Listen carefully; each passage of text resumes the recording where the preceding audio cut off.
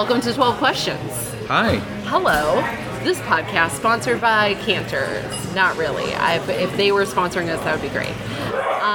Just a little bit.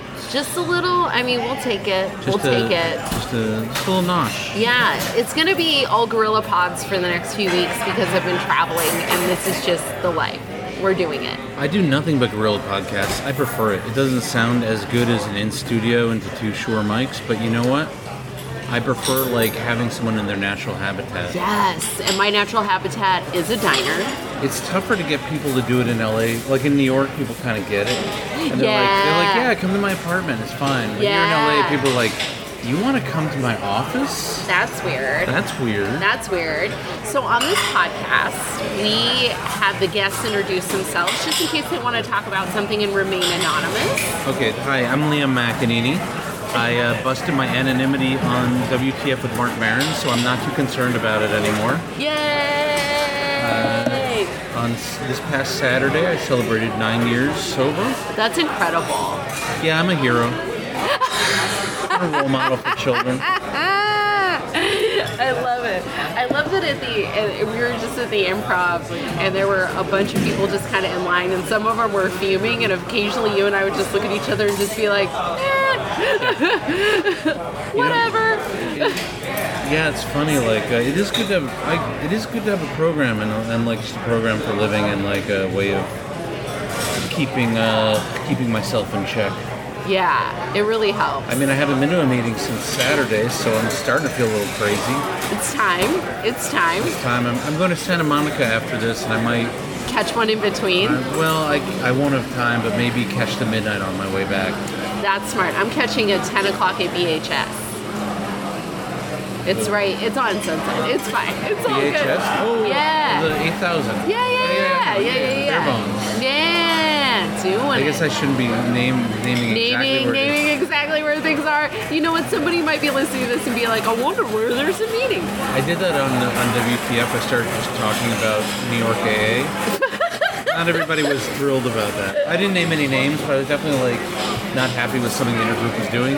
Oh dear. And you know me, I just fucking speak without thinking. So, and afterwards Mark was like, well, is there anything you want to cut? And I was like, nah, fuck it. I love that he asked that. I secretly, he is one of, in addition to you, one of the very big gets I would like for this podcast. The thing about Mark is, he's been nothing but nice to me, but he's Mark Maron, you know? Yeah. Yes, thank you very much. I love Diet Coke. We are fully in a restaurant. Oh my god, I recorded a podcast at Denny's. And a Dencast. It was good, actually. It was noisy as hell, but it worked. See? Exactly. Yeah. You get what we're doing here. I get it, man. I'm into it. Get it? I'm into it. You get it. So on this podcast, I ask you 12 questions that are they're inspired by the 12 steps. Oh. They're not necessarily the 12 steps, but they're inspired by. And you're fantastic. Every time I see you, I'm just like, oh, I'm so happy. Oh, well, thank you. Yeah. Wow. So how do you, in your life, experience surrender? Oh, we're going right to step 3. Okay. Well, technically. I mean, it could be 1 and 3. When we get to step 3, I have a lot to say about it. So. Oh, really? I just finished one myself. I'm going through again. Well, we'll talk about it, but there's a New York meeting specifically about step 3 called Pulling the Donut. It's my favorite meeting in the world. Ooh, I love that. But Shout out to New York. Shout out to New York. Again, naming it. Now you can Google it and find it if you need it.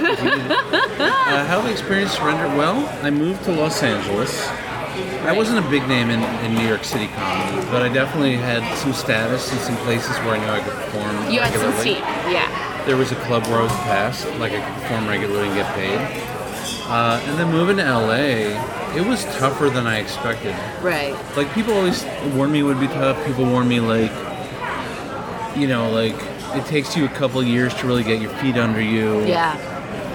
They even warned me basically being a comedian and going to LA, no matter what you've done before, unless you have a job and or representation, it's like transferring from one university to another but the second university doesn't accept the credits. Yeah, it's like transferring from like University of Phoenix Right. to like UCLA or something. There's no way you can take that with you. Yeah, or even just Yeah. like transfer from Queens College to USC.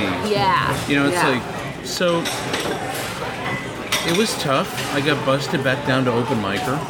We were just at the improv open mic. Yeah. And, you know, it's like, Me, you, and a bunch of other people with some good credits. dude, it's no joke. I won't. That's more of an out that I won't do.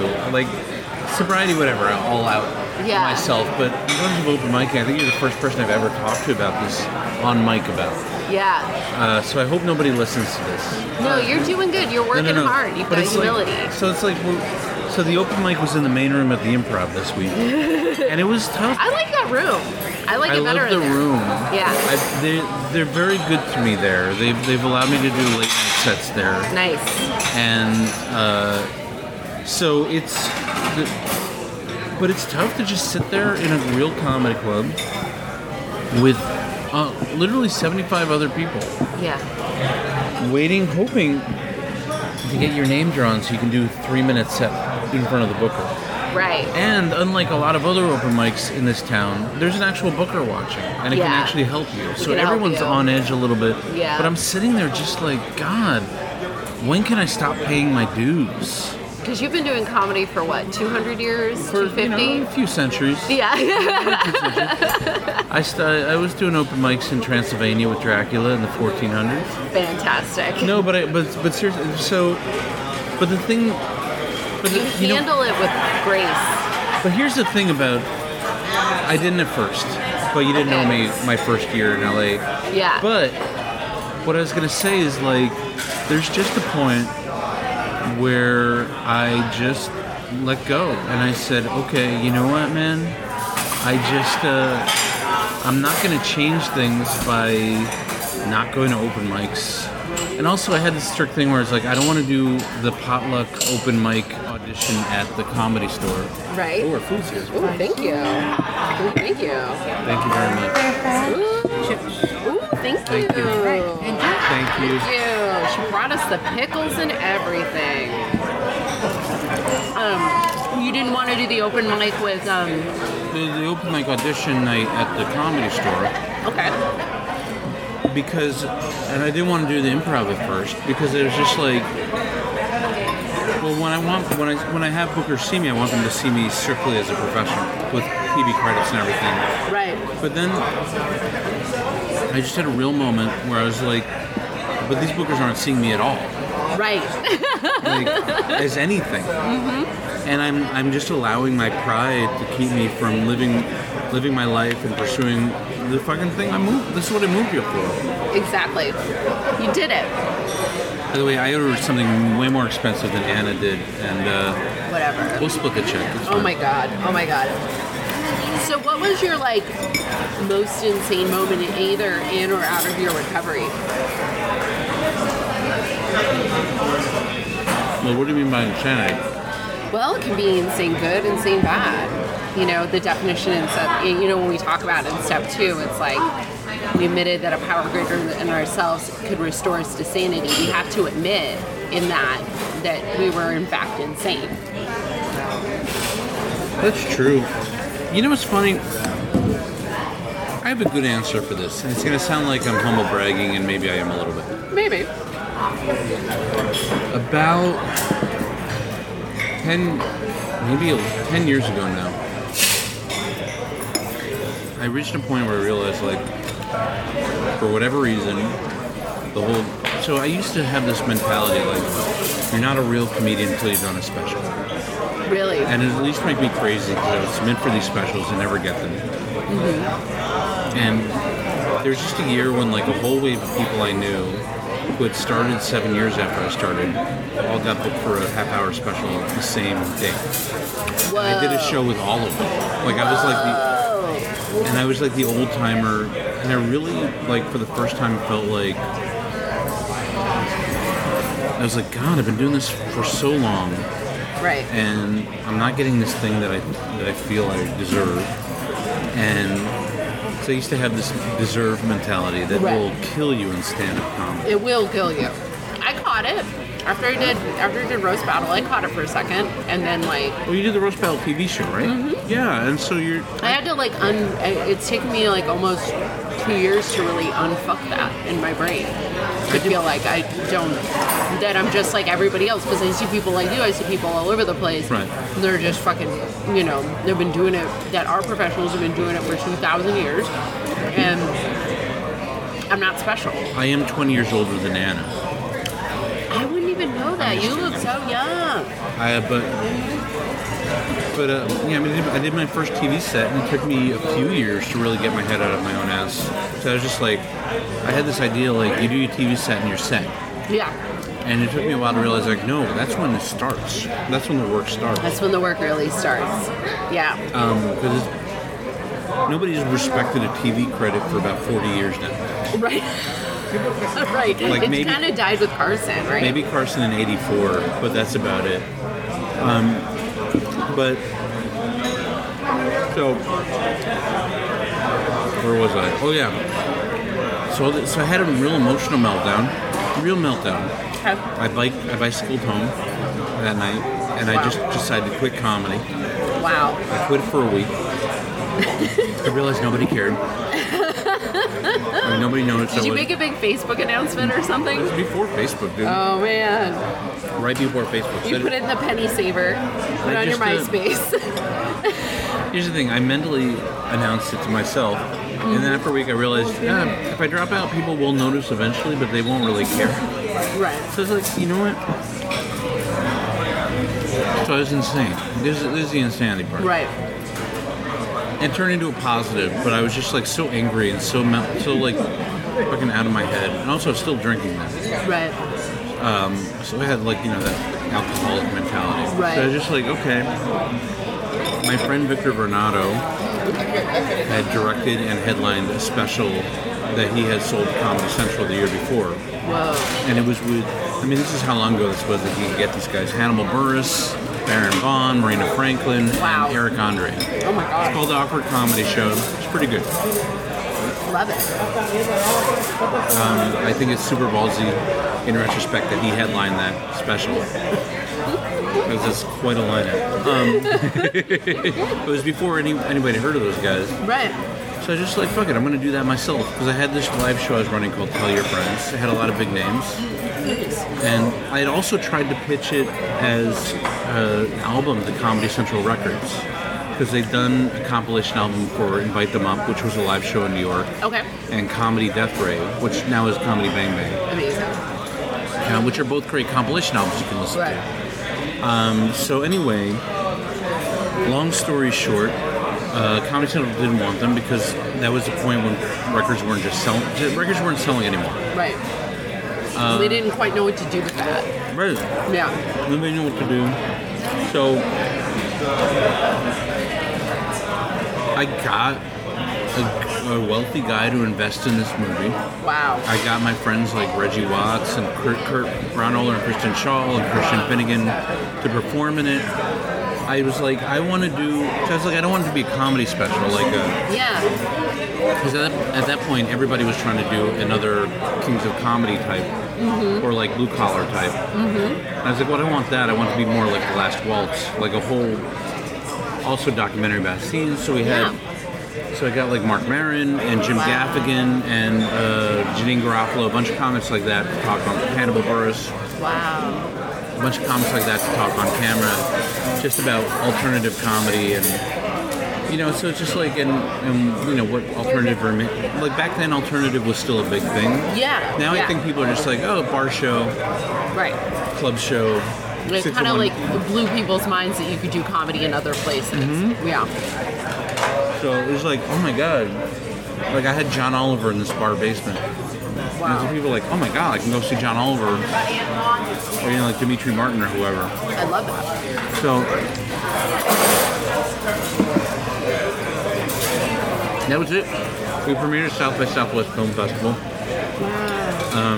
For various reasons that were not my fault, we didn't sell it, but it's up on Amazon Prime right now. If you Really? Yeah, if you want to watch it. Oh shit. So, but when I got sober, Okay. It's a good thing I wasn't sober then, because then I was like, oh, humility. Right. I was like, oh, I don't deserve. Right. Like, I'll get it or I don't. And if I don't get it, I'll get something else. Because, like, that Yes. summer I got booked for I'd done a show with Caroline Ray. And she and I got along. And then I booked her for a benefit I did. Dude, check out the lineup for this benefit. If we did it now, we'd have to put it in fucking the Beacon Theater or something. Yeah. Because, like, we had Caroline. Wow. We had Kristen Shaw. I had John Oliver. Wow. Jim Gaffigan, who was already big, but he couldn't be announced. He was like a surprise guest. And the headliner was Triumph the Insult Comic Con. What? It was sick. It was at a comedy club. It was amazing. Wow. So,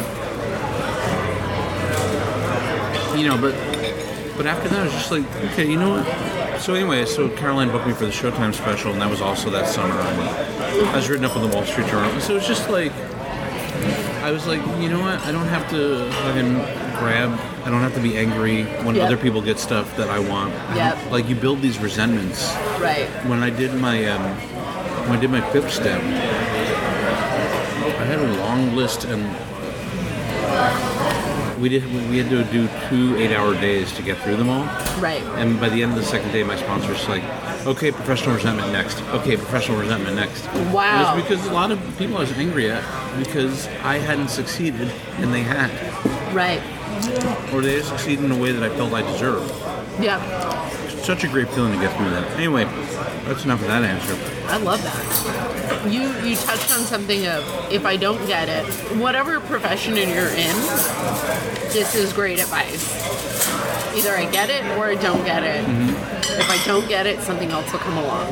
That's been my... Being mad at other people doesn't help you. Nope. And it doesn't make you any funnier. No.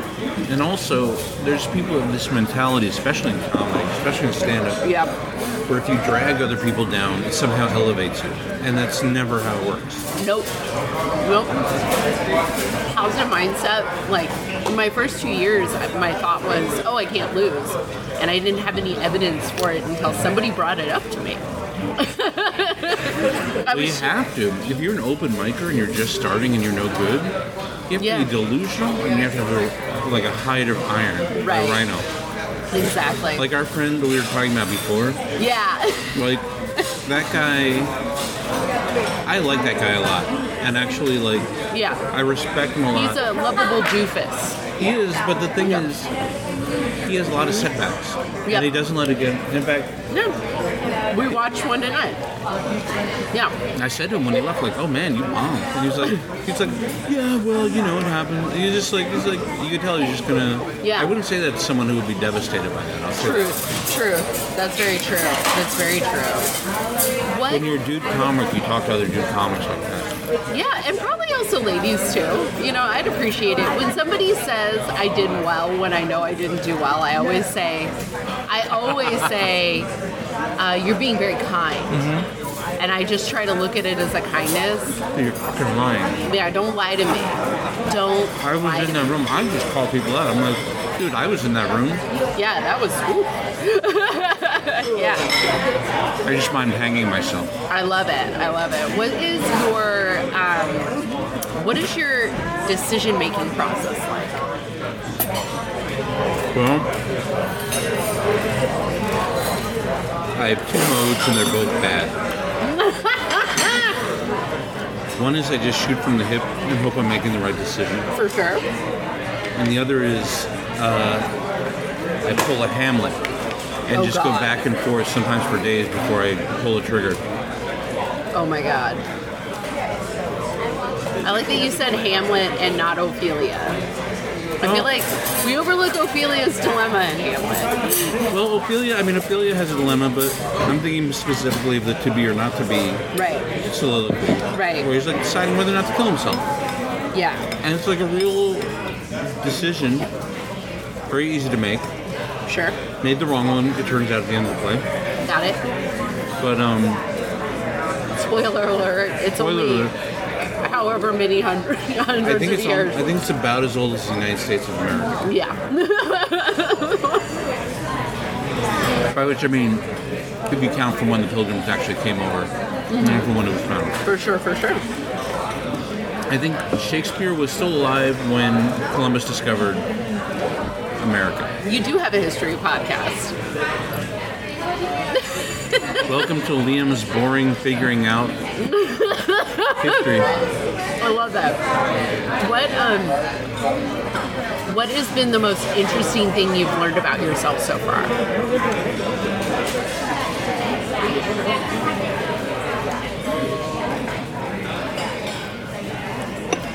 That's a very good question.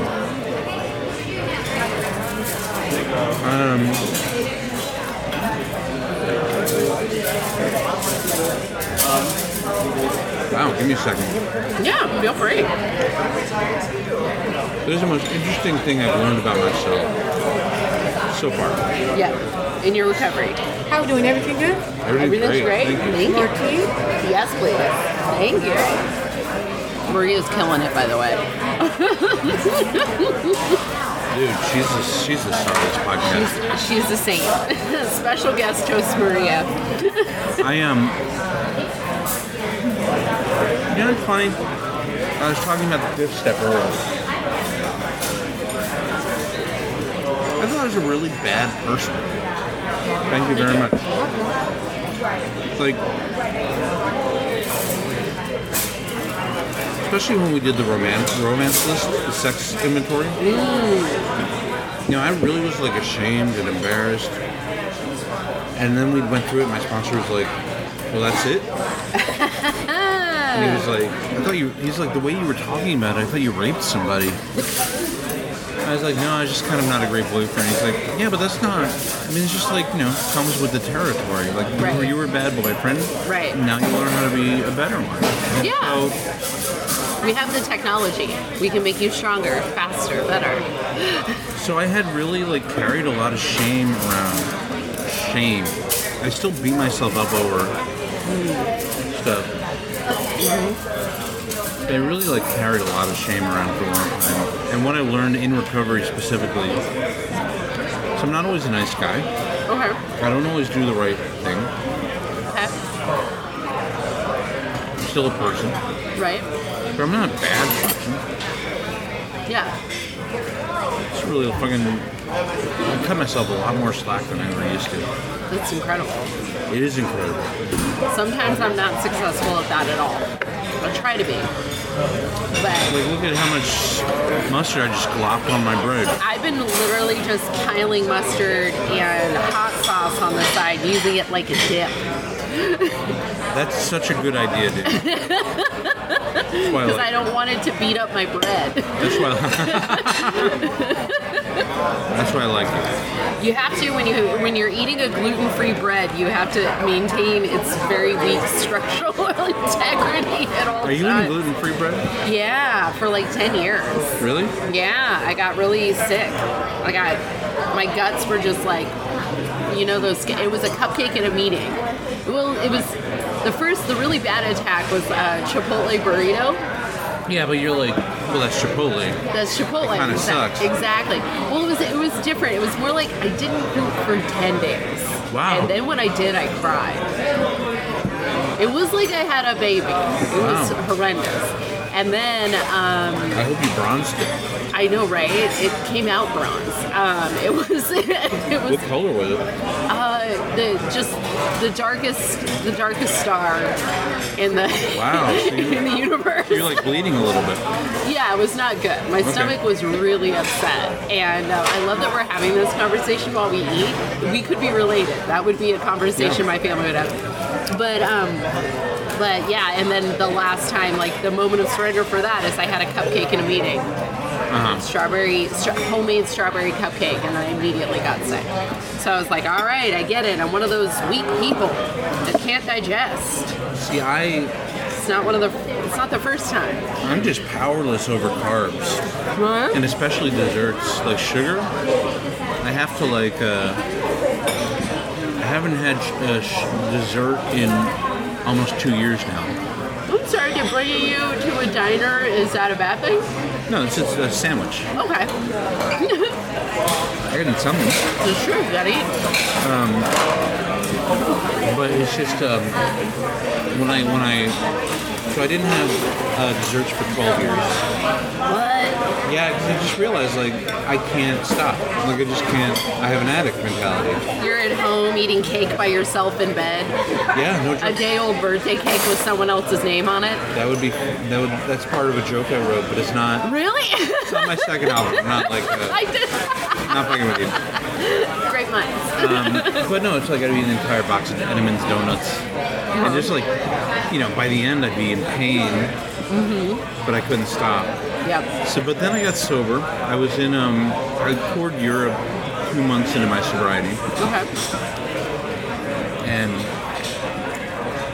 a lot happened that summer. Okay. I made a movie, was on TV, and then went to Europe. That's a lot. It's a lot. The fact that I stayed sober through the entire thing. I didn't go to any meetings in Rome. I Okay. was in Rome for a week. Okay. What took you there? Was it stand-up or? You know what? I like to. I haven't been to Europe in 7 years, but when I was, I like to book tours. Where it's like I'm there for a month, or whatever, month and a half. But I leave a week so I can visit some place I've never been before. Ooh. Okay. So, or just stay in Berlin for a week or whatever. But Got it. I was like, fuck it, I've never been to Rome. A week's too long for Rome. I wish I'd gone to Venice or. Really? That's interesting. But one day I was walking by this 100-year-old gelato place that had been recommended. Okay. I just had a real clear thought. It was like either I eat gelato or I drink tonight. It really was like that simple. And I was like, you know what? I can stop eating gelato. And then I stopped eating desserts 7 years later.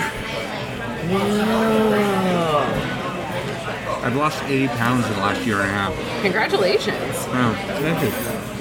That's rad. It was pretty rad. I'm amazing. Yeah. I'm such a positive person. I do my best. We have to celebrate ourselves.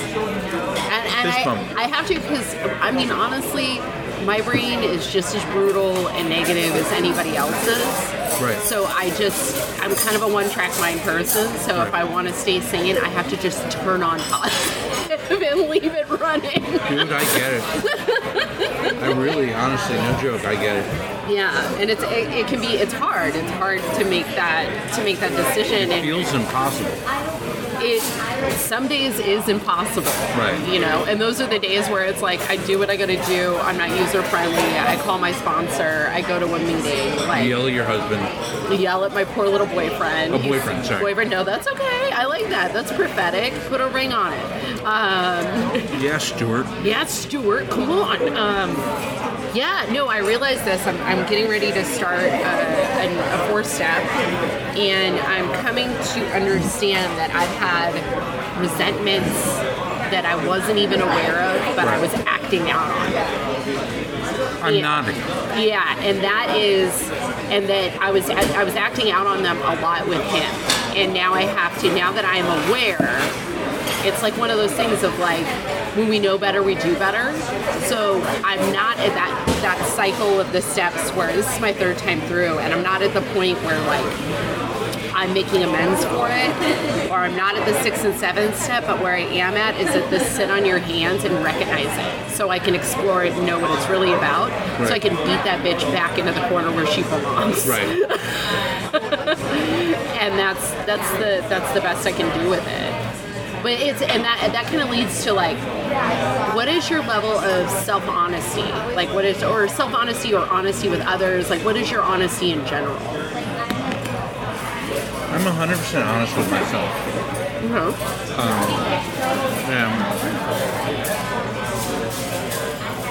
I go for 90% honesty with someone I'm dating. Okay. I feel like you have to leave that 10%. There's some of it that's just cruelty. They don't need it. Some of it's cruelty, and some of it's just like, you know what? Early in my sobriety, I had my sponsor said something, and it's a cliche, but it's true. Do you want to be happy or do you want to be right? That will haunt me.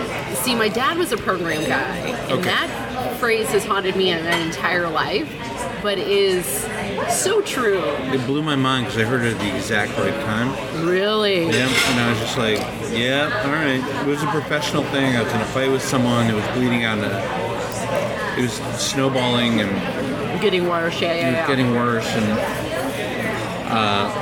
it was just bleeding out into like someone who was thinking about representing me, and then they didn't because I was in a fight with this guy. Oh no. So, I'll tell you about it off mic. It's pretty funny. I'm pretty good. And I called my sponsor after I told everybody off. No. It was during Hurricane Sandy when everyone was trapped in their apartments and in a terrible mood in New York. Yeah. And so first I told everyone off, and then I called my sponsor. No. It was my first year, so I get it though. I got a 12-step call today, and a gentleman, he texted me, "Can I call you right now?" I said, "I got 10 more minutes on the clock at my day job. Give me that 10 minutes." And I said, "Promise me you won't use or punch anybody in between, because I know that call. I know that call of like, I'm about to tell somebody how I really feel." Right. Right. So there's that. And then there's what's called situational ethics. Okay. Where sometimes you have to lie. Sometimes you professionally have to lie, or you have to act like you're doing something that you're not doing better than you are. Yeah. Like sometimes you have to like fucking act as if. Especially in this comedy shit. Yeah. Especially like on social media. All I want to do is talk about what I'm going through on social media. Like we were talking about earlier with the staying humble in comedy. Yeah. Doing open mics. And I think I heard a phrase I heard today from a friend of the podcast, Matt Lee. He called it internet poisoning. Internet what? Internet poisoning. Why is that? That sometimes people get so involved in the internet and social media that it just poisons them to the outside world. Especially like if you see someone who seems to be doing well. And then you're like, fuck them and fuck everything. And then you act out on that. Exactly. Whenever I'm on Reddit, I'm on a few message boards, and I make sure to have my real name as my username. Really? Even if it's just, hey, it's Liam. So like my Reddit name is Liam McAneny. Okay. And the reason I do that is because I know when I'm anonymous, there's a point. I'm good. Thank you very much. When I'm anonymous online, I just say whatever the fuck I want. Right. And I hurt people's feelings, and I get into fights, and then that hurts me, because I'm just like so angry, and I carry that around for a week. And so I'm just like, okay, well, to keep myself honest. Hold yourself accountable. Hold myself accountable is the phrase I want to use. I just use my real name whenever possible. Just so that I'm not tempted.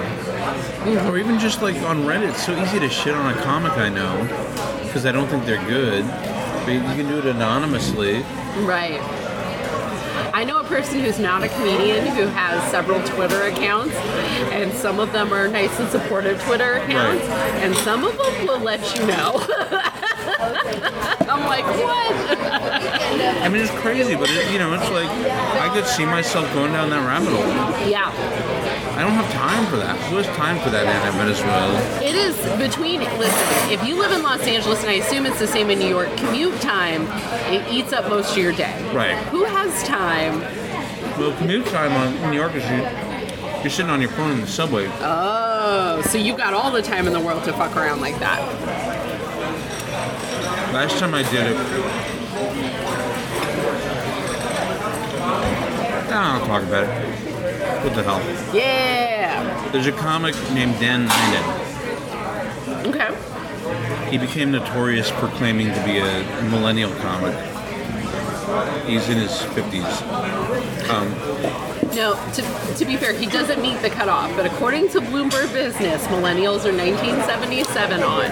He does not meet the cutoff. No. He's a jerk. And this is all public, by the way. Yeah. I'm not Yeah. like, this is not an opinion. Yeah. This is like publicly reported. he's a certified jerk. Mark Maron used to talk about him on WTF because he was sending these really insulting emails trying to get booked. Oh God. Yeah, that's Like one of those like, you don't have the guts to talk to me. I'll put up $10,000. I'll pay you this and that. what? So I had a Twitter feed for a couple of weeks that like parodied him. Okay. Because the thing is like, so there's a young woman named Jessica Flores who used to book my show. Okay. She was a fan of comedy. She's not in comedy anymore. Okay. I shouldn't be using people's names. Do you want me to bleep anything out? Maybe bleep her name out. Okay. I would appreciate that. Sure. But she wrote a blog for Stage Time magazine Okay. just about hacky ethnic comics. Okay. She's like, as a young Latina, Yes. I don't like seeing this in comedy. Yeah. He took it personally. Because it was obviously directed toward him. Yes. And he put her on a list of people who he emails constantly, telling them that they're failures, that everyone in their comedy scene is a drug user and poor. He goes And then out of he's- his way to do this? And he's a success because he flies on private jets and he owns a nice car and he like takes 22-year-old women out to the Cayman Islands or whatever. Is this like New York machismo? I don't understand this. Dude, I'm like, if you're doing well, you should be happy, right? Yeah. But he's like, Go swim in your swimming pool of money. and he's just like so crazy. And I remember 2001, I did Premium Blame. Okay. I got an email from an account I didn't know, Okay. just saying, Liam, you suck.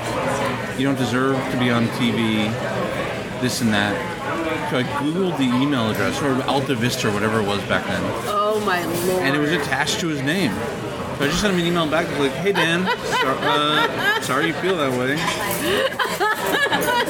Why do you have your name attached to your harassment account? What a weirdo. But that's his MO. So I was just making fun of that for a couple weeks, and then I just, Anything else for tonight? I'm good. I'm good, thank you.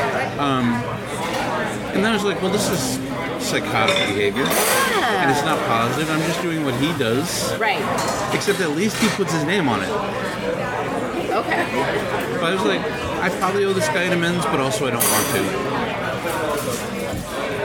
You can borrow this if you need a persona to vent some steam. Stuart and I do this game. He got on Hot Tub, which it's easier when you're from another market to get on. And Hot Tub is a show that Kurt and Kristen host at the Virgil every month. And it's absolutely great. And he got on the show. It's always packed. It's so super packed.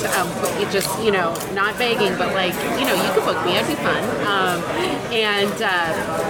So he was super nervous because he'd been waiting for over a year to get on this show, and actually ran into the booker in an elevator in New York.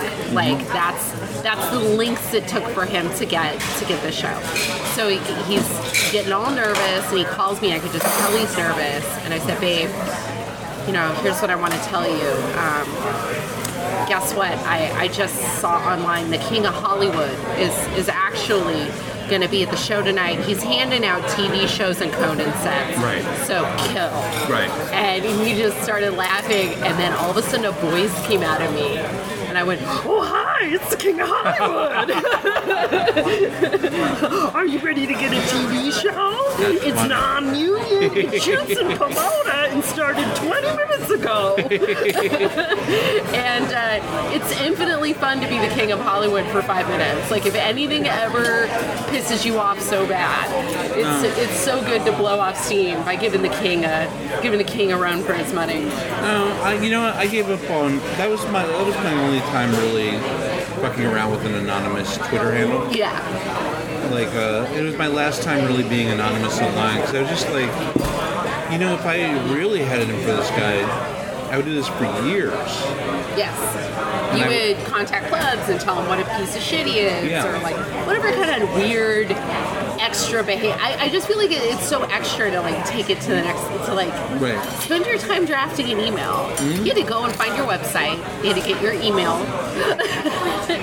Yeah, and like you spend time. And that was also back when like you couldn't just switch between Twitter handles. Like you had to sign out, sign back in. Like, you had to do real work. And Yeah. I'm just like, my whole thing, especially now I'm in LA, is just like, is this worth my time? Is this productive? Yeah. Yeah. Sometimes it's like, okay, well, it's not productive, but it's fun. Yes. Like, going to the beach is not productive. But it's fun. And it's going to make you, ultimately, I think anything you do to feed your spirit makes you a better comic. And it's necessary. It's necessary, yeah. How much time do you have? I have 16 years. And you're only on your fourth step? No! It's my third time around. I'm just kidding. No, that's okay. I'm a big believer. The way I do my steps is once I get done with all 12, I hop back on and start over again. See, I want to do my steps again, but I haven't met too many people in LA that want to be my sponsor. Now that you said that, they're gonna find you. I hope so, because like I don't see a lot of people where I'm like, I want what that guy has. Yeah, and I think that's, it's so funny. It's like, especially over time, getting, I've gotten, I don't know how to describe it. My sponsor that I have now, because I go to more day meetings than I used to. Right. It's like the pool was pretty narrow, but it turns out like just trusting that instinct of like, this is the lady, has totally worked out. And she's giving me every person I've ever worked with has given me a perspective that I didn't have before, because I've moved a lot in my recovery. I just got really lucky because my first sponsor was perfect for me. And he was the guy who brought me to the rooms. Oh, I love it. He was like a really good dude, really kind of laid back, which is what I needed. Yeah. Because if I'd been working with one of those strict, like, big book thumpers, I would have blasted a month. Right. But he was like strict, there were points when he's like, you don't have to do this, but this is the way I got sober. And if you want to get sober the way I got sober, and if you don't, that's fine. Find someone else to work with. Yeah. And there's something else you need to hear, like. And whenever I work with guys, I've had to say that too. It's just like, if you don't want to work with me, it's fine, but this is how it's going to be. Yeah. And then I think being straight up, I do the same thing where I'm just like, this is what I, sometimes I'll remind, I'll be like, I know you don't want to hear that, but you called. I didn't fucking want a sponsee. There was one guy I did want because I was just like, I didn't have any sponsees, and I just.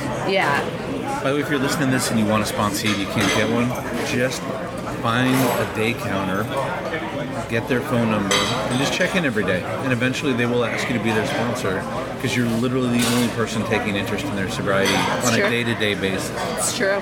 It's very true. Just, It's like courting somebody. Yeah, that's true. It's like, oh, hey, I didn't know you go to this meeting. Oh, hey, well, what a coincidence.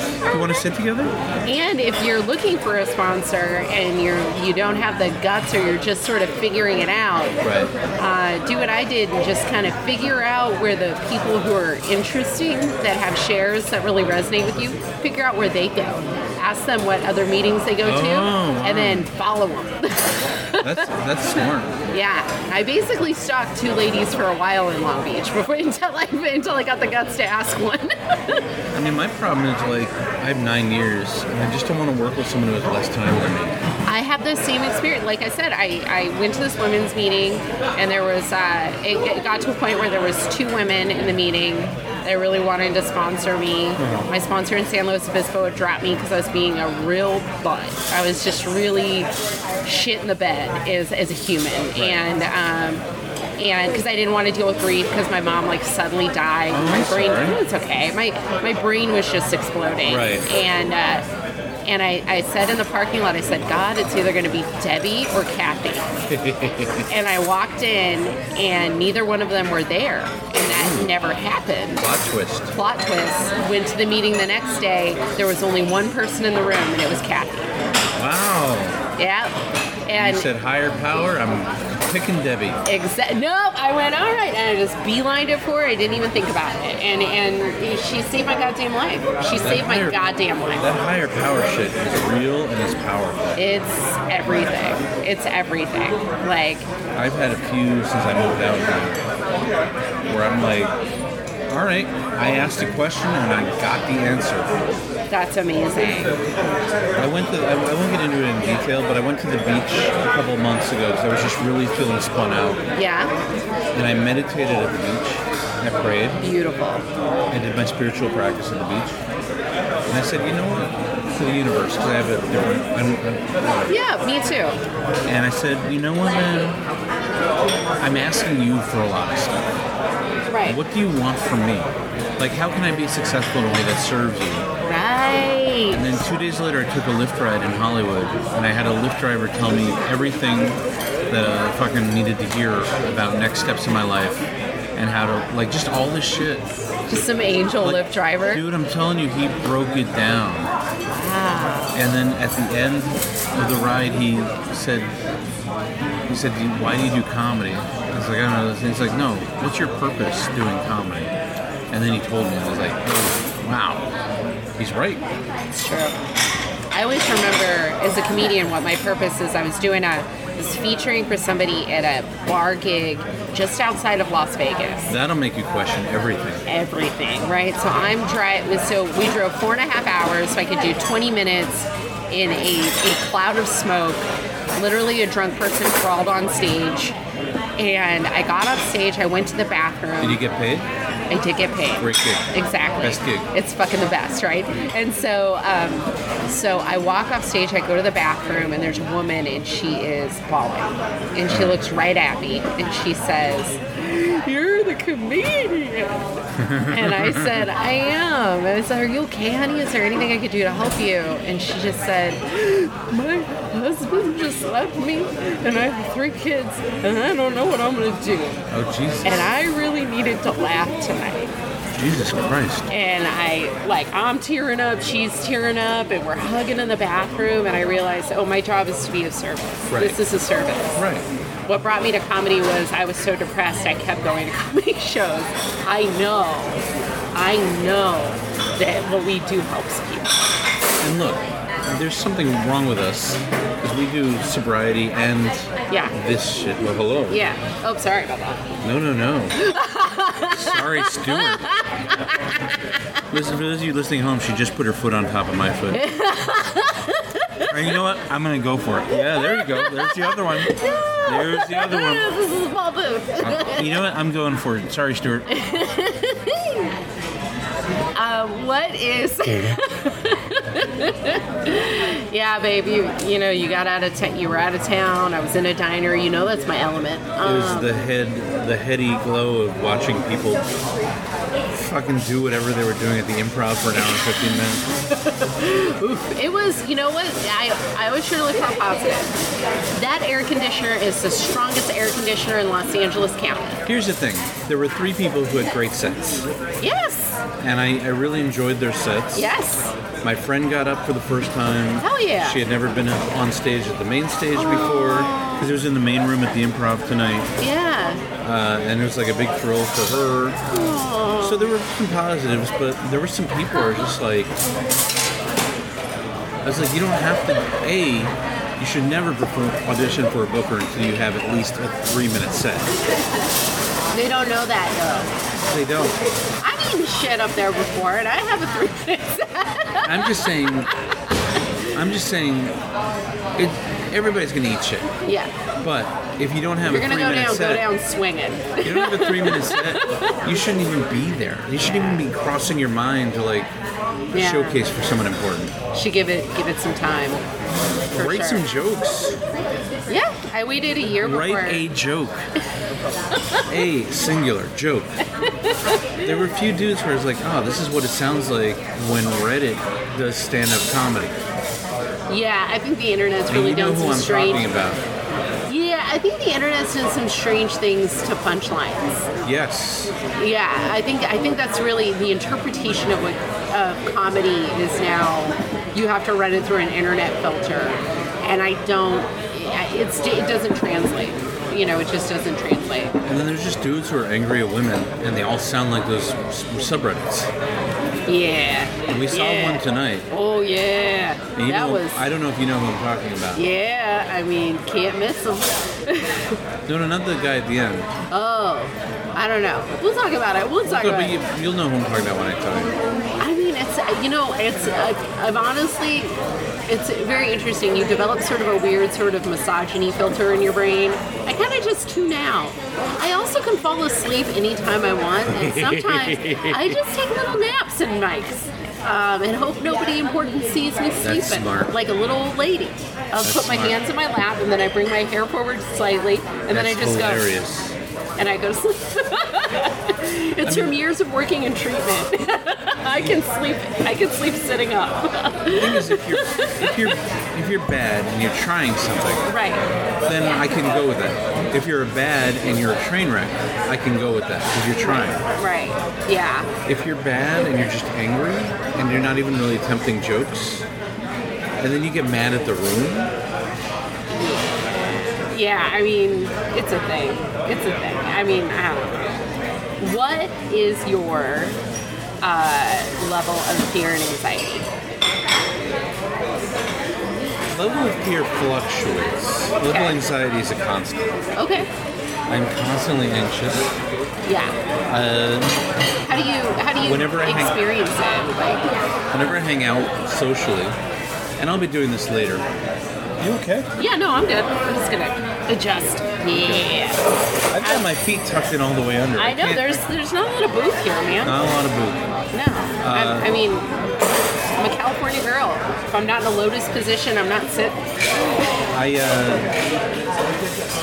Level anxiety is like and I'll do it tonight in the car after this, going back and going over every single aspect of the social interaction. That one kicks my ass too. And that's a leftover, mostly leftover from my drinking days. Yeah. When I would be a blackout or a gray out or a brown out for me. Yeah. And I would just have to like piece together why people were mad at me. And I still don't trust myself to like socialize correctly. 9 years after I started the real hard work. Here's what happened for me. It went away, and then it came back, and now I check myself. So sometimes I experience it because I had a run-in with a booker in another city, a different market. I just rubbed this guy the wrong way, and he yelled at me and slammed a door in my face. Right. I'd never experienced anything like that before, and I now get anxiety around talking to folks in professional settings. Like at an open mic, I don't have a problem. Right. But talking with like a booker or something, I always get a little pang of anxiety, so I run it past somebody. I'll just say, was that social interaction okay? I'll just say it. I'll just be like, feel a little socially awkward. Was that normal? That's funny. Yeah. Here's another one. I did a show downtown, Okay. and it's at a bar that has DJs after the comedy. Fun. So I was dancing. I was dancing for like 3 hours, having a great time. Hell yeah. There was like a kind of a schlubby bearded guy who hooked up with 2 women, and they walked out. And I had a thought like, oh man, I remember those days because I used to get drunk and I would just like fucking. I had a lot of sex. Yeah. I had a lot of sex. It was a good time. That's what you do when you're drinking. You party. You party. And then I went to the bathroom and I did my thing. I looked in the mirror and I said ugly. No. I did. I said ugly. And then I was like, oh, I'm ugly. And then I had to leave. And I was like, nobody's ever going to love me. Nobody's ever going to hook up with me, this and that. And so I just like left I called a lift and left, like went home as quickly as possible. Because I was just like, then I just felt weird. And I used to be, the way I dealt with that was just drinking away. Right. Like drinking until that voice was quiet. Right. Or drinking until I blacked out. Or just drinking until I didn't give a shit anymore. Which is not healthy. Right. And so I'm still learning how to deal with shit like that. Yeah. Like that is a level of anxiety and fear that it's not constant. Right. But just every once in a while it kicks in. Right. And it's still completely overwhelming. Right. I get it, man. It comes and goes. I have moments where this is going to sound really cheesy, but I was calling a friend in recovery, and I was telling her about a conflict, and she texted me back the next day. She used to sponsor me, and she said, I know I'm not your. Oh, I'm great. Thank you, Maria. she said, I'm not your sponsor anymore, but we need to get you on some positive affirmations. I don't like the way you're talking about yourself. Dude. And it's just good. I'm grateful I have people in my life. Like, don't beat up on yourself. Liam's a great guy. He's handsome, he's smart, and he's doing great. I read a self-help book, and this guy told a story about a friend of his who got through a really rough patch by just saying, every time he started thinking negative, just saying, I love you to himself. Yeah. So now I wrote that on a piece of paper, which hangs in my bathroom wall. Yeah. Just like, I guess I love myself. So every time I start to get into that cycle, I just mentally picture that piece of paper, and I just go, I love myself, and I say it out loud a few times, just to get out of that rut. Yeah. Because it's like, you know, it was a big killer, especially when I was drinking, but you know, even sober, it was just like, I'd start to date a woman, I really liked her, she was really pretty, and then I'd be like, oh, she's not interested in me, she wouldn't be interested in me, or she wouldn't like me if she got to really know me. Right. And then I would just kind of ghost her, and I did that to a lot of women. Yeah. And, you know, it's just like, it's negatively impacted my life. Yeah. And so, I mean, now I just don't even, I don't know. Now I just am friends with a lot of women, which is also good. Yeah. So I've learned how to be friends with women, which is something that I just wasn't good at even after a few years into sobriety. Like, being friends without necessarily having a predatory motive. Yeah, it's not transactional. And it's something I really learned in sobriety. Because a lot of women in New York saved my ass. Wow. Like, they just really saved my life over and over. Wow. And then you try dating in the rooms, and it's like, okay, well, everybody goes there once or twice if you're me. Sorry, Stuart. Yeah, no, he's a... he's a normie? Yeah. God bless him. He's not one of us. Well, then I'm going to put him up for sainthood. I know. I'm it's nothing very personal. lucky. No, it's just I know myself. I know me. I know how I am in relationships. I know. One day I had to tell him, I was like, you might want to go to some like, secret societies for people who hang out with people in secret societies, baby, because what do you mean, Al-Anon? Yeah, I was like, I will drive. I literally told him, I said, I'm aware of my disease, and I'm aware of how it affects you, even if you don't see how it affects you.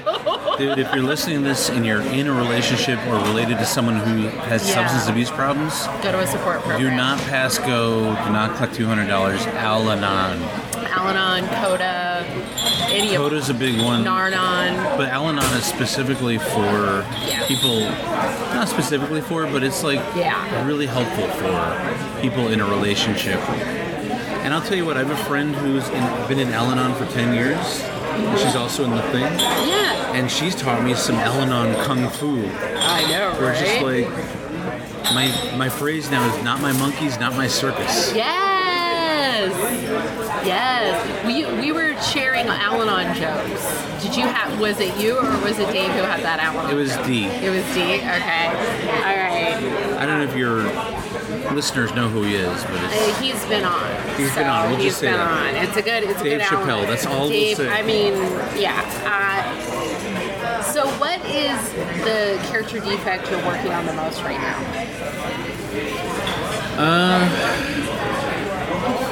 Self-sabotage is a big one. Yeah. Oh, you want to go down the list? Self-sabotage is the big one. Learning how to follow through, learning how to ask for help. Ugh. My God, asking for help. I had to ask a guy for help this week. He's like kind of a legendary guy. He was like a big deal at this place where I want to work. Okay. I sent him an email a couple of days ago. I'm not even worried that he hasn't emailed me back because he's a super busy guy, and also if he doesn't want to help me, that's totally fucking his call, and I respect that. Yeah. But it's like I sat with a friend, I drafted an email, I had her look at it. Beautiful. She said, well, it started by saying, this is the first sentence of the email. I thought I was being funny, and then rereading it, I was like, no, she's right, this is bad. There's like, it's a bad favor when I'm apologizing at the start of the email. Oh, no. I was apologizing for asking for help. So your ego was fighting you even as you wrote the email. Exactly. Yeah. So, anyway. Ah, that's rough. I wrote a very bare bones version of that email where I didn't apologize. It had Good. one joke in it, Right. but otherwise just very like, Yeah. I need help. I didn't even say I understand if you can't. I just Yep. said, if you want to read what I wrote, I'll send it to you. If you don't, that's totally cool. Yeah. And then I offered to take him out for lunch next time I was in New York. Hell yeah. And that was it. That's it. That's it. That's all you need. That's all you need. I love that. I fucking love that, man. I'm being very honest. I might not share this when it comes out. You better share it. I might not want people I know listening to this. What is But it your... was just terrifying. It was so is, I terrifying. know. And I didn't want to ask for help, and I didn't think I deserved it. Yeah. And so that's why I'm talking about it. Not because I know cool people, but just because... No, can I tell you, I had a similar situation. I asked if I could be in I literally asked if I could submit to be in a writer's room. And Writers group? writer's room. And Okay. it was For to a TV show? Yeah, to the guy in charge. Sent him a text because I have his Right. number. And he came up to me, gave me a hug. And You have Jack Parr's number? Yes. And he basically said, like, hey, in kind of uncertain terms, like, hey, you can send me some jokes. And Right. And I was both very sick and very crazy at the time. And because the sickness was hormonal, so it was like Right. making my brain wackadoo. And a part of me was just like, no. Just every cell in my body was like, no. And my brain was like, well, maybe it's just because she didn't want to work for free. You know, Right. because I do get paid doing it for other people. Right. And Even though that's the protocol for literally every job in television. just fell on my dumb idiot face. Right. Just completely talked myself out of it. And hindsight being 2020, if I had gotten that job, I would have been dog shit.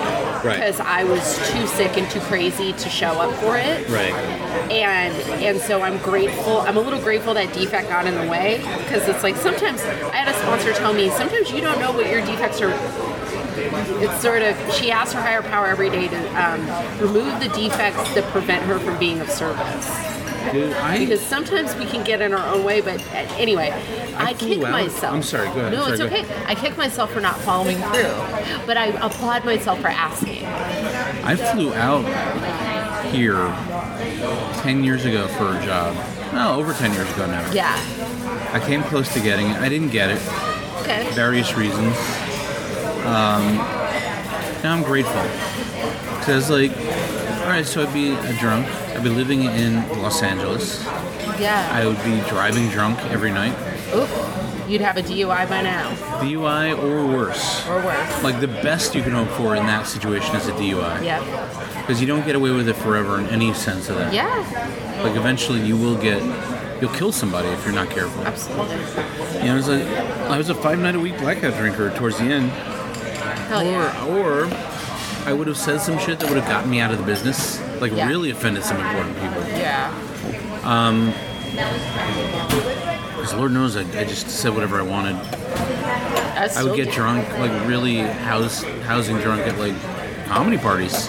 Yeah. Like club parties and industry parties I was invited to. Never more than once. Yeah. But what was it? Oh yeah. So anyway, so I'm grateful. I'm like, Yeah. you know what? Here's the thing. The Hindus have a god named Ganesh. Yes. And Ganesh's job is to take obstacles out of your path. Yeah. But the flip side is sometimes Ganesh puts obstacles in your path because they need to be there to help you with your life. Yeah. And so I say to myself, all right, there was an obstacle here. I had to go in a different direction. My life was better for it, even though my life wasn't necessarily easier for it. I was able to be in New York. I made my movie. I stayed sober. Hell And yeah. I got sober.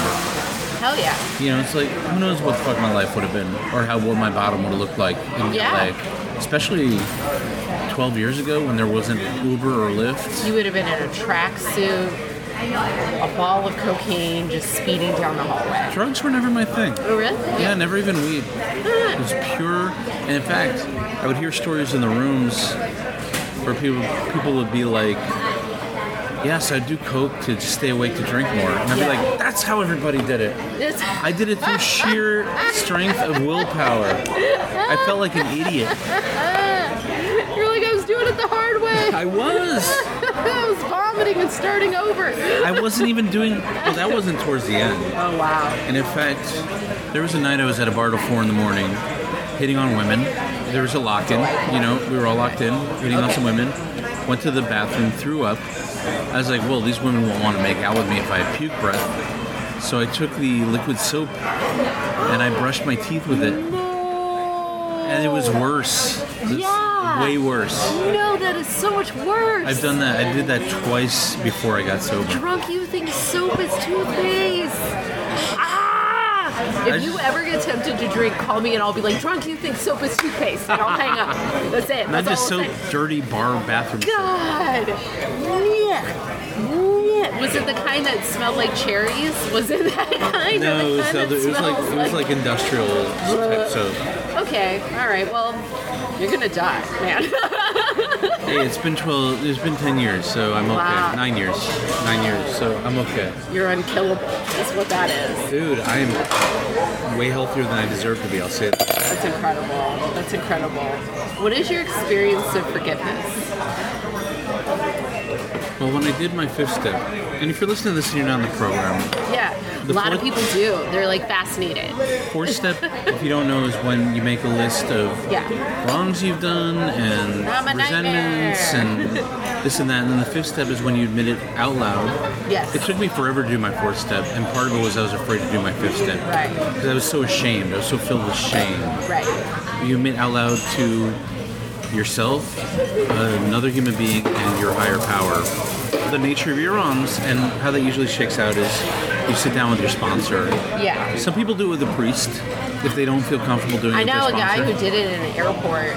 He just sat behind somebody. They were back to back, and he said, "Hey, I know you can hear me. I think I might know this guy. I've got this. Is his name Kevin? I don't know. I've heard this story though. Yeah, I've got a story to tell you, Uh-huh. and I just need you to listen." Yeah. And they fully listened to it. Yeah, if you ask a priest, they'll do it with you. Yeah. But so I did the. God, what were we talking about? Oh yeah. Fifth step. And 3rd on my list was myself. Okay. Right? Everybody puts themselves on their list eventually. Yeah. And I had to make a real amends to myself. I had a little bit of a chaotic childhood, as all of us do. And just, I had to make an amends to my parents at one point. Yeah. And they instantly forgave me. Right. And they were like, you were sick, you had depression, this and that. Yeah. We're just glad you're taking care of yourself. Right. And then as soon as they forgave me, I forgave them. Right. Like, I was just like, well, yeah, they were young when they had me. I was like, I had severe suicidal depression.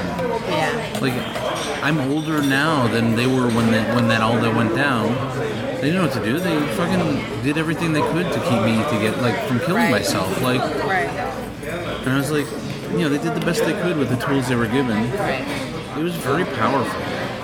Very, very powerful moment. Boy, I really don't feel I comfortable love that. knowing that people are going to listen to this. What is the weirdest, and maybe that might be it, like what was the most interesting amends you gave? Maybe that was it? No. Okay, so this is no names. No names. There is a guy, I like him a lot. We're still friends. Okay. He broke up with a woman. She used to have a blog about a certain kind of food. I'm really keeping this general. Okay. Kind of food I like a lot. Okay.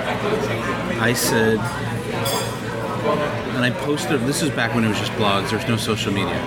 I posted on my blog about how I was thinking about going to this one place that sold this food. It's renowned for having good stuff.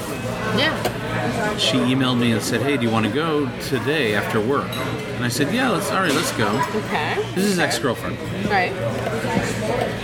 So we hung out.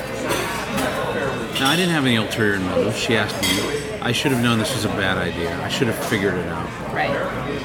But I didn't want to, so I didn't. Sure. We hung out. I made a joke of stealing this ring that she said her grandfather gave her with her name in diamonds on it. Okay. We made out. I think I said we made out. Yeah. We made out. Didn't go any further. Okay. Got home. She emailed me the next morning and asked if I still had her ring. I had just come back from the laundromat where I put my laundry in the dryer. It was in my shirt pocket. A couple of the diamonds had fallen out. I was touring Europe like 3 days later, which is why I was doing my laundry. Oh my god. So the day before I went to Europe, I just gave her the ring outside her job and left real quick. Said I'd see her when I got back home. Never heard from her again. Okay. I decided I should make an amends to this guy. Because I was like, that's not a nice thing to do to him. And I was like, well, then I'll figure out about making amends to her. Okay. With the ring, right? But it's like first things first. One thing at a time. Okay. So I took him out to a bar in Midtown Manhattan. I had seltzer and he had beer. Okay. And I told him the story and he was like, oh yeah, she told me that you guys had sex. I was like, no, we definitely didn't have sex. Okay. And he's like, ah, no, it's totally cool. I'm not even mad. You don't even need to apologize. Right. And I started telling him about this ring. He's like, yeah, her grandfather never gave her a ring. I was like, but she told me about the thing with the diamonds. He's like, yeah, no, I don't know what that ring was, but it definitely wasn't from her grandfather. I'd never heard of that before. Oh, you lucked out. It was probably just a Cupid zirconia. That's exactly what he said. And then he said, I was like, well, I feel like I should apologize. It's like, you can if you want. Honestly, I wouldn't even bother. And I was like, you know, I'm going to call this one a draw. Yeah. I was like, you know what? I did something shitty. She did something shitty in return. Right. I'm just going to live my amends, as they say.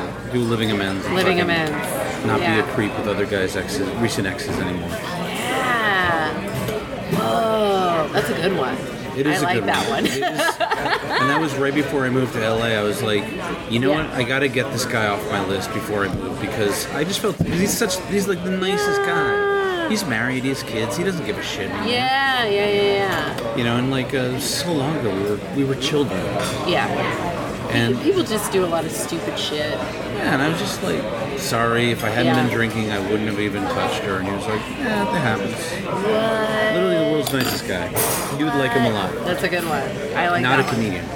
See, you know what? But yeah, it's always nice when you meet people and you're like, you're not a comic? Tell me everything. You're reasonable.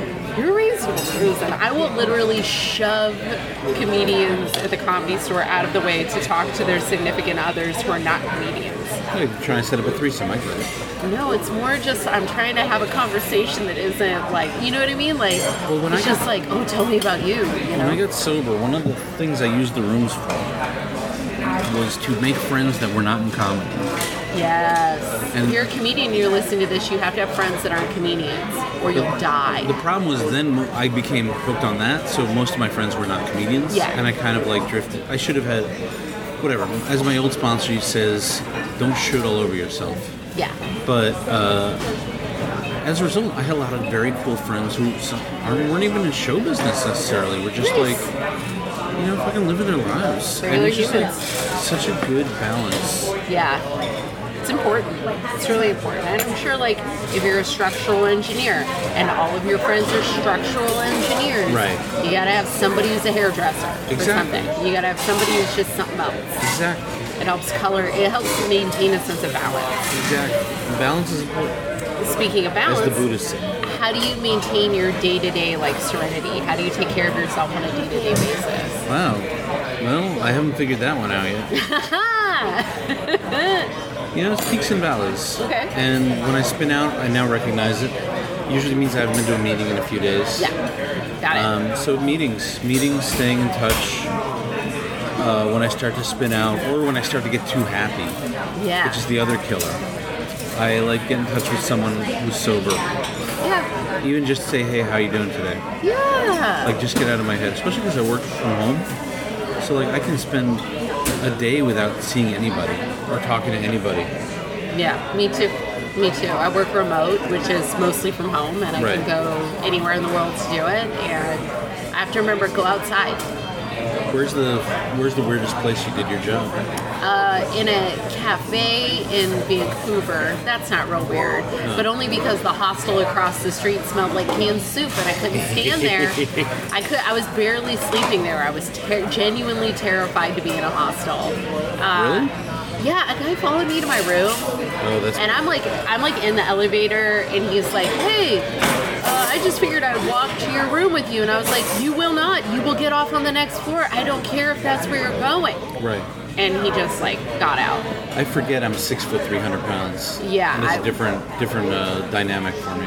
Apparently, when I want to be, I can also be 6 foot 300 pounds. Apparently, I can like morph into a much more intimidating person. My dad could do it too. My dad wasn't a big guy, but my dad was terrifying when he wanted to be. I've learned to do the other thing where I have to be less intimidating. Yeah, you Because like, soften especially it up. when I'm not thinking, I can get a real angry face. Yeah. I was talking to someone yesterday. It's like, I thought you didn't like me for the longest time. I was like, I didn't fucking know you. Yeah. I mean, that happens a lot. Even in my relationship, like, Stuart will tell me sometimes, I'm just getting used to how direct you speak. Because we speak in a very direct way. Because we're used Right. to having people be like, sit down, shut the fuck up. If I wanted to hear from the disease, I'd ask it a question. Right. Like, sit down. Take the cotton out of your ears and put it in your mouth. Yeah, like I'm used to that. Right. And so when I get a little bit agitated or I can hear like bullshit spinning, I can be like, hey, that bullshit, don't know if you know you're spewing it, but you're spewing it, please stop. When I was in New York, my sobriety was split 50-50 between my younger hipster friends, Okay. which is great, except there's not a lot of that, speaking directly, because everyone just doesn't want to be the one to be the bad guy.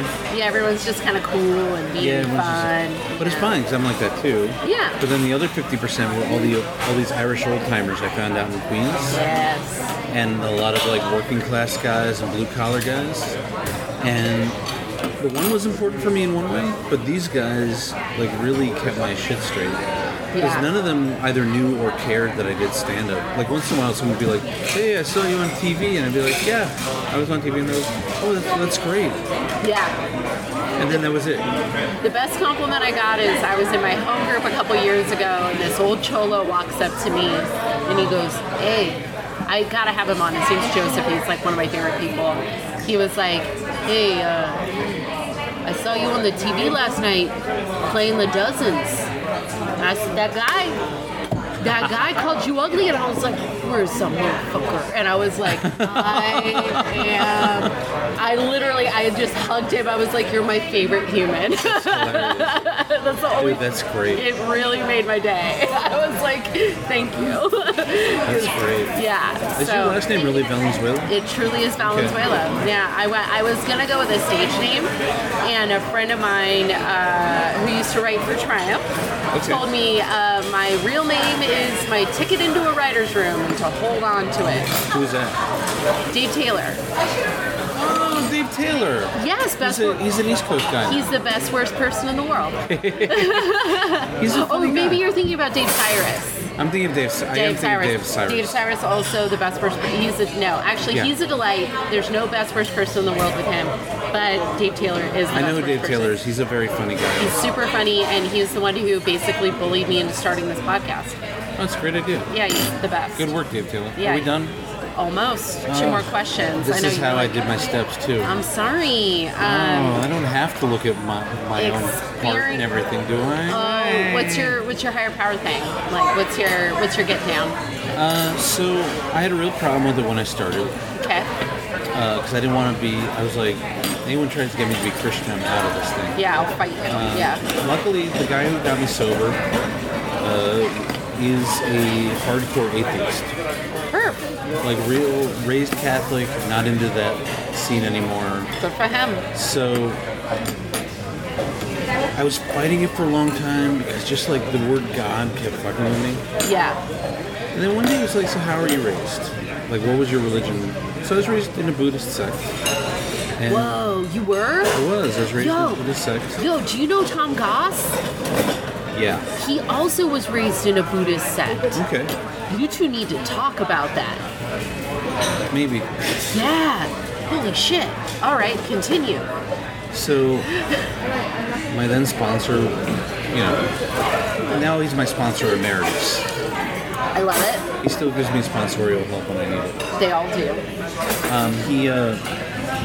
He said, so how are you? And we were having a real problem. He was like, look, I mean, I got past this, and again, if you can't get past this, it's fine, but just understand this is how I got sober, and I can't work with you. And so I said, well, it's like you chant every day, and the idea is that there's a power in the universe that connects us all, and like there's karma, and you chant for better karma, and you chant for a better life in this life and the next life. Okay. He's like, so you're saying there's a power greater than yourself who you can turn your will over to? Yeah. And I said, well, yeah. And he's like, so you're saying you did the third step? Yeah. He's like, so you have a higher power? And I was like, well, kind of, yeah. He's like, okay, so that's your higher power. That's it. So that's still my higher power. It's just like just a modified version. No, I still do the practice. Okay. I don't belong to the organization really anymore. Okay. But I still like the practice. The practice still for me is important, and it keeps me, when I do it, which I don't always do, but it's like when I do it, it keeps me connected to my higher power. Yo, it's the longest episode of this podcast ever. I'm sorry. Not you, Tom Goss. Okay. Listen to it. Okay. Yo. I probably won't, but... You two need to talk. I know, I laugh. I was like, it's a Joe Rogan length podcast. Right. I've never... We had to take breaks. We were sweaty at the end. That's fine. It was great. Now I know why Joe Rogan's always so shiny. What's your higher power? I don't... I was raised in a 12-step household. So my dad was in the program, and my mom was in and out of jails and institutions. Okay. He was a recovered Catholic. So Catholic Church, also an institution. Also an institution, yes. And I wasn't raised with any really thing. When he would get mad at me, part of my punishment would have to be to listen to Joseph Campbell's books on tape. Nice. Or Siddhartha. He would read it to me. Nice. He was just trying to figure it out. He was trying to blend parenting with his recovery, and I get it. So my concept of a higher power is very much, I don't know what it is, and I don't know what it wants, but I know that it is. And I'm okay with that. Okay. The not knowing is perfectly fine. Right. And I have a conversation. I do a gratitude list. I do a gratitude list every day. I was actually behind on it, and I was doing it in the improv, and Dave gave me this stink eye. He was like, what are you writing down? I was like, I'm doing a gratitude list. Shut up, grump. And so, like, that's been a good practice for me. But I couldn't tell you exactly what it is. So you were stealing jokes and calling it a gratitude list? If you looked at it, you'd be like, this is a terror. It was still I'm grateful for this joke I'm stealing. Yeah. It's like I'm literally writing a list. It's so that's my I don't know, and I'm okay with that. I just know that it is. If you said you definitely know, I'd be a little worried. Right. Because when people definitely know, they're either very, very new, or they're not very old, or they're very old and they met him. I mean, the thing for me is just, I think there's something that, I think we'll never know really 100% what's going on in the world around us, and the reason is because our brains aren't built to really perceive in every dimension around us. I really believe that. Yeah. And I think that as a result, it's like basically asking a blind man to explain an orange. Right. Like he could explain everything except for the color. It's too big to describe. Right, it's like he can feel it, he can taste it, he can smell it, he can even hear it. Yeah. But then when it comes to describing what it looks like, he can say it's round and spherical and feels rough. Yeah. But that's as far as he can go. Yeah. It's like weird moments where you just know something's gonna happen or something's not gonna happen. It's those weird moments. It's the intuitive conversation. And sometimes life, as we were talking earlier, sometimes life just arranges itself in a way where you're like, that's not a coincidence. Can't be a coincidence. Someone has been put in my path or taken out of my path, or a job has been offered or a job has been retracted. Yeah. I've had magical Lyft drivers. It's the weirdest thing. It's like, where do they come from just dispensing advice all day? Yeah. Who are you? And then I had the opposite. I got into a cab. I was in a real bad mood last night. But I got into an Uber, and the guy was just blasting a podcast watched some interview with like Mike Tyson and a couple other guys. No. They're talking about drugs, and it's like a British guy was saying, got into saying that like AA is bullshit, and nobody goes to AA in Britain. And I was like, well, I know that's not true. And then the whole ride home was just these three idiots talking about like drugs and how important they are. I rarely give Uber drivers a bad rating. I gave this guy 3 stars and no tip, and that's like drastic for me. You should ask somebody. I know that Alex, sometimes who co-hosts this podcast, Alex Young, he'll ask somebody, hey, do you mind if I listen to a podcast? And he'll tell them what it is, and then he'll put it on. Right. And that, I think, is, if you're an Uber driver, just ask. Or don't listen to a podcast. Or, just it's very easy to listen to music. Or talk, you know? And if you're a passenger and you can fall asleep whenever you want, that's a good opportunity to take a nap. I guess I could have asked them to turn the shit off, too. True, you could advocate for yourself. I guess if you want to do a 10-step on this, my part in it was I did not make my needs clear. Yes. And instead I took it out on him by bringing his rating down and not tipping him. High five. We're living our best life. You're high-fiving me because I did the right thing, right? Yeah. No, I don't know. I might not. I might have given him a shitty rating, too. Okay, last question. You ready? Let's do it. Let's do it. What is one thing you would like to tell somebody just like yourself? In what sense? Like myself? Giving it away. You know how they say we can't keep it unless we give it away? This is going to sound really trite, and I apologize. Yay! There's a lot of trite at this question. It's great. But first meeting I ever went to, I was talking to a guy named Scott. Shout out to Scott. Shout out, Scott. Shout out to Scott. Told me 2 great things. The second great thing he told me, which I quote because I'm in year 9, is that years 5 to 10 are called the wonder years because wonder where Scott went. Yeah. Thanks, man. Right? Because like people just kind of disappear for those 5 years, and then they come back, or they relapse. Yeah. But the first thing he told me, I was standing outside in the dark with him in Greenpoint, Brooklyn. Okay. Men's meeting. If I could remember the name of it, I would give it a shout out because it's a great meeting. Look it up. Look it up on your directory. I think it's Saturdays at 6 maybe, but in Greenpoint. Don't know if it's still at the same church, but I was saying to him, God, I just don't know. I don't know if I can not drink for the rest of my life. I don't know if that's possible. I don't know if I can do it. Yeah. And he said the good thing about this program is that you don't have to not drink for the rest of your life. You just have to not drink for the rest of tonight. And then you wake up tomorrow morning and you just don't drink for that 24 hours.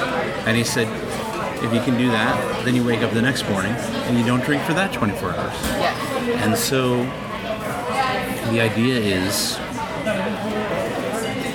at the time I was like, Jesus, what the fuck is this guy talking about? It's like, I'm trying to get help here.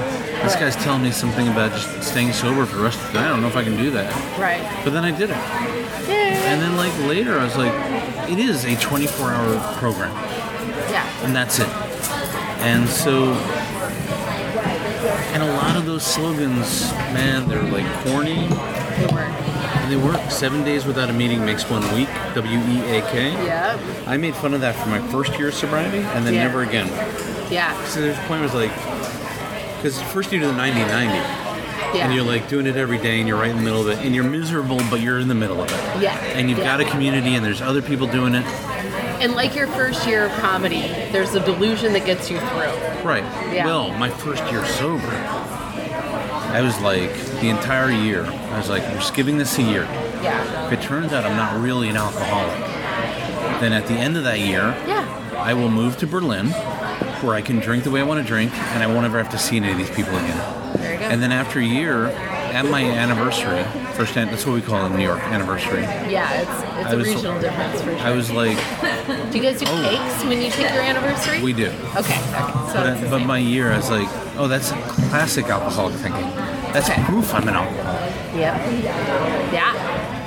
When people say, if there was a pill that could take it away, I would take 20 of them. Really? Yeah, I've heard that one. I've heard the opposite. I've heard old-timers in New York say, even if there was a pill that could take it away, I wouldn't take it. Interesting. You know, because we're extraordinary. We're interesting. Well, also, those are like 65-year-old guys, and that's their life, is like hanging out with their buddies every day, and, you know, I know. fellowshipping with their buddies and Grew up with all those guys in my living room. yeah, no, you know. Yeah. Yeah. And so it's like it gives their lives a structure that being out drinking does not. Right. And that's one of the most important things that AA has done for me is given my life a structure and an ethical framework. That's awesome. That's awesome. It's pretty sweet. Where can people find you and what do you want to plug? Well, people can find me. My website is heyitsliam.com. Hey, it's Liam. HEYITSLIAM.com. When does this drop? It will be Sunday. Okay. August Or 7th? actually Monday. Okay. Yeah. Oh, is this week? Yeah, this week. Okay, so August 7th, I will be doing a one-off Tell Your Friends show at the Improv Lab at the Hollywood Improv at 10 o'clock. Yay! The admission will be $10. I don't have a lineup yet because they just asked me to do it. So I Hell yeah! Yeah, so I don't know. Congrats! Anna, you probably won't be on this one. That's okay. I will come and support. I have to try to get at least one big name so people actually show up. Hey, I get it. I get it. You gotta get them big names. I feel like the biggest douchebag but I'm just rather be honest about it. It's just like Yeah. No, I get it. I have like a 90-minute slot Yeah. and I don't know enough people who don't do comedy to fucking Yeah. know I'm gonna fill an audience. Yeah. So, but you know, if it becomes a monthly thing, definitely have it. Oh yeah, But I love that. thank you. And I'm just being honest because it's like, I appreciate you. I had no expectation when you said anything. well, you're having me on your podcast. You're buying me dinner. It's like a, you know, it's like this. I'm just doing it for favors. That's really. Dude, I mean, but you know, it's like No, you do these. there's a lot of people I've done favors for, and I've had to let go. Boy, talk about going back to your first question. Yeah. Talk about surrendering. Surrendering. I've had to surrender the idea in this town that people would remember and reciprocate. Everything has to be done with no expectations.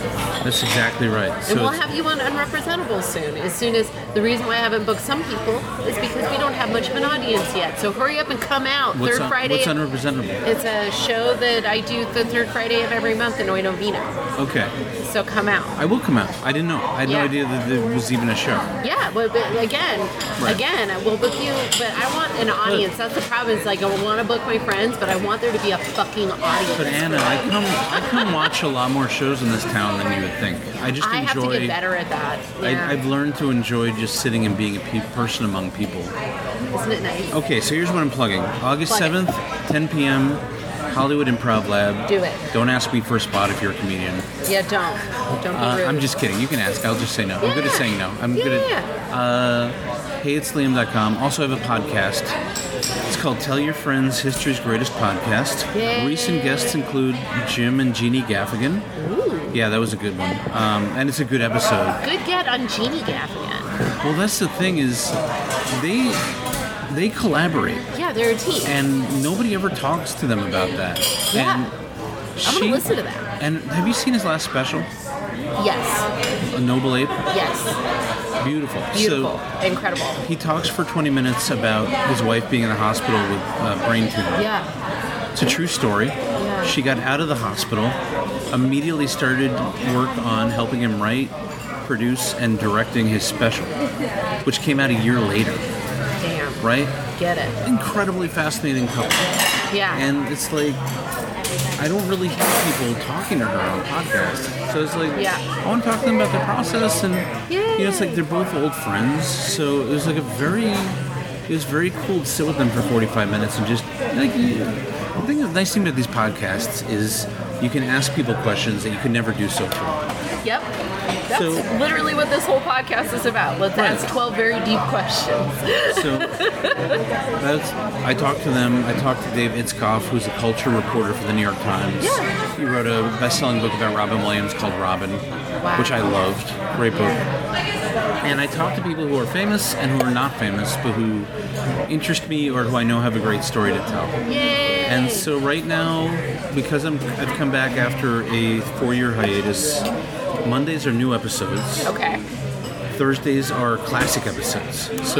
Genius. So when you're listening to this, the most recent episode will be actually with two guys, but I haven't recorded the episode yet. But Okay. but the Thursday episode, which is coming up for us, is a live show I did in Brooklyn with a couple of storytellers who were great, but then a panel of TV writers, including Jesse Klein, Wow. who ran Schumer's show, Inside Amy Schumer. Yeah. Brian Tucker, who's co-head writer for Saturday Night Live. Andy Borowitz from the Borowitz Report, who co-created Fresh Prince of Bel-Air. Wow. I'm just trying to go through the name. Oh, Andy Blitz, who's a longtime Conan writer, and Chris Gethard, right? So when that dropped 5 years ago, nobody listened to it. I had a really popular podcast, like really, dude, that's a long story. That was the least popular episode of all time. Interesting. From the beginning of my podcast, and I don't know why. It was such an interesting talk. So I'm begging you guys to listen to that one. Yeah. But I'm also going to say one last thing about my podcast, which is in the interim, last year, these 3 dudes in Houston started a podcast called Tell Your Friends. And it's just the 3 of them in Houston getting drunk and shooting the shit for 3 hours. It's going to go away after a while, so I'm not bugging about it. Okay. But if you look on Apple Podcasts for Tell Your Friends, my podcast comes up. Okay. If you look for Tell Your Friends podcast, their podcast comes up. Okay. So it's on SoundCloud, Apple, Spotify. It's all over the place. Go to here's how you find it. tyfpodcast.com. If you go to TYF Podcast or tellyourfriendspodcast.com, you'll find it. And that's my plug, but I just wanted to give your listeners the whole spiel because I'm unnecessarily neurotic and worried about everything. I love it. That's amazing. Dude, this has been a great fucking interview. Thanks for asking me. Thank you for doing it. I really appreciate it. Before I did it, someone we know who's a mutual friend in the thing said, your name came up. And they're like, you got to do a podcast. It's great. I was like, what's your podcast? And they said 12 questions. And I said, oh, it's like that. And he's like, yeah, it's exactly. It's based on 12 steps. So your podcast came highly recommended. I think you're the only podcast I've said yes. No, I've said yes to 2 others since I came out here. Hell yeah. But I don't like to plug. I don't like to do podcasts unless I'm plugging something. Yeah, I get it. But I love Anna Valenzuela. Well, we were at. Here's the thing. You didn't remember me in St. Louis, which is fine. I'm so sorry. No. But listen to this. I'm gonna pay you a compliment. Okay. Sincere.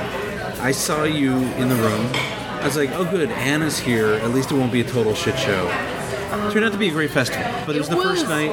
Great. And I was like, oh, good. Anna Valenzuela's here. I like her. And then you didn't remember me. And I was like, oh my god. And then afterwards, I talked to our friend Whitney, and I was like, is Anna cool? Is she all right? And he's like, yeah, no, she's totally cool. Don't worry about it. She just didn't remember who you were. And I was like, oh, so even though I'm really famous and memorable, You are memorable. Okay, so here's I wasn't.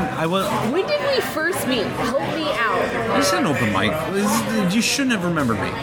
I remember everybody. You shouldn't have remembered me. So here's, depending on if it was just post roast battle, what happened is I was on. That was it. I moved here right when roast battle. Okay, so I was on a medication that affected my short-term memory. Oh Jesus, I'm sorry. No, it's okay. It's called Lupron. They use it for 2 things: eating tumors in ladies' bodies and eating tumors in testicles. Oh wow. And it gives you menopausal symptoms. Oh wow. And memory loss, and it made my hair fall out. Right. It was fantastic. But there is nothing better than watching getting on a message board for the medication and seeing a bunch of guys talk about having hot flash and cramps and shit. It was great. And I'm not saying that's an excuse. No. I wasn't. If it was during that time, yeah, it was. There's a gang of people right. that I don't fucking remember. No, it's all right. But listen, I'm so sorry. I wasn't bugged out about it. I still had a great time with you at the festival. We had the best time. We had the best time. Kevin Casey White made me bring you up on your showcase show that you were headlining as him. Right. I didn't like that so much, but I like. No, it was not your fault. I said yes to that because I thought he was kidding. It was. But that's how fun and silly and wild and what a clubhouse kind of experience. Well, exactly. It was great. It was great. And so it was great. And so the thing was, it was and then when I got back to LA, I was like, so it was. Because I was like, I see you everywhere now. Well, I see you all the time. Well, I was like, my experience with Anna isn't that she was an asshole.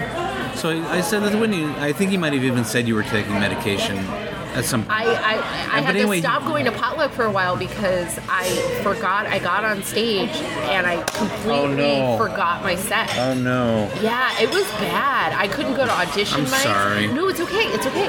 Because No, I'm sorry. Yeah. Because what it's allowed me to do is A, that humbled me so much. Right. And B, like it's fine.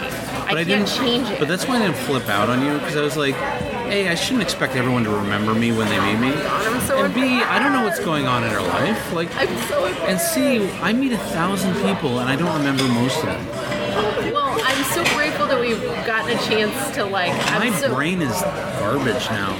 I drank a lot of brain cells away, so. I did acid when I was a teenager, like 13, 14 years old. My brain is a fun house. Dude, I don't take it personally. I'm very honest with people when I say I'm terrible with names. I don't remember your name. I'm sorry. Because it's just like I've been through it's very obvious when you don't know someone's name, and it's very obvious when you don't remember someone when you're seeing them. Right? I literally thought you were from. I was like, oh, he's from New York. I just like. Yeah, you said that to me. Like, and I was like, okay. I literally said to myself, okay, she doesn't know who I am. That's cool. Because I know I'm very pompous. And in fact, I was hanging out with a friend, and she was just like, yeah, no, we all know you have a big ego. And I was like, yeah, I do. That's fair. I'm pompous and I have an ego. I'm pompous and I have an ego, and it's one of those things where I'm like, that's a character defect. I keep it in check, but I understand it's just part of how I'm built. I'm, again, so sorry, man? I'm so embarrassed. And So thank cool. you so much for doing the podcast. No, we're all and friends. how we end this podcast every time is... We're not going to hug, are we? No, it's worse. It's worse than that. Serenity I prayer? say, if nobody's told you this today, I love you. I love you too, man. And if you're listening and nobody's told you this today, we love you. You know, I love you guys. Thank you for listening. I love you for listening. I love you for supporting my career. And that's it. Thanks, Anna. Thank you. Anna's a ray of sunshine. She's very fun to hang out with on a social level. Oh, thank you. Thank you. Thank you. Thank you. Okay, bye.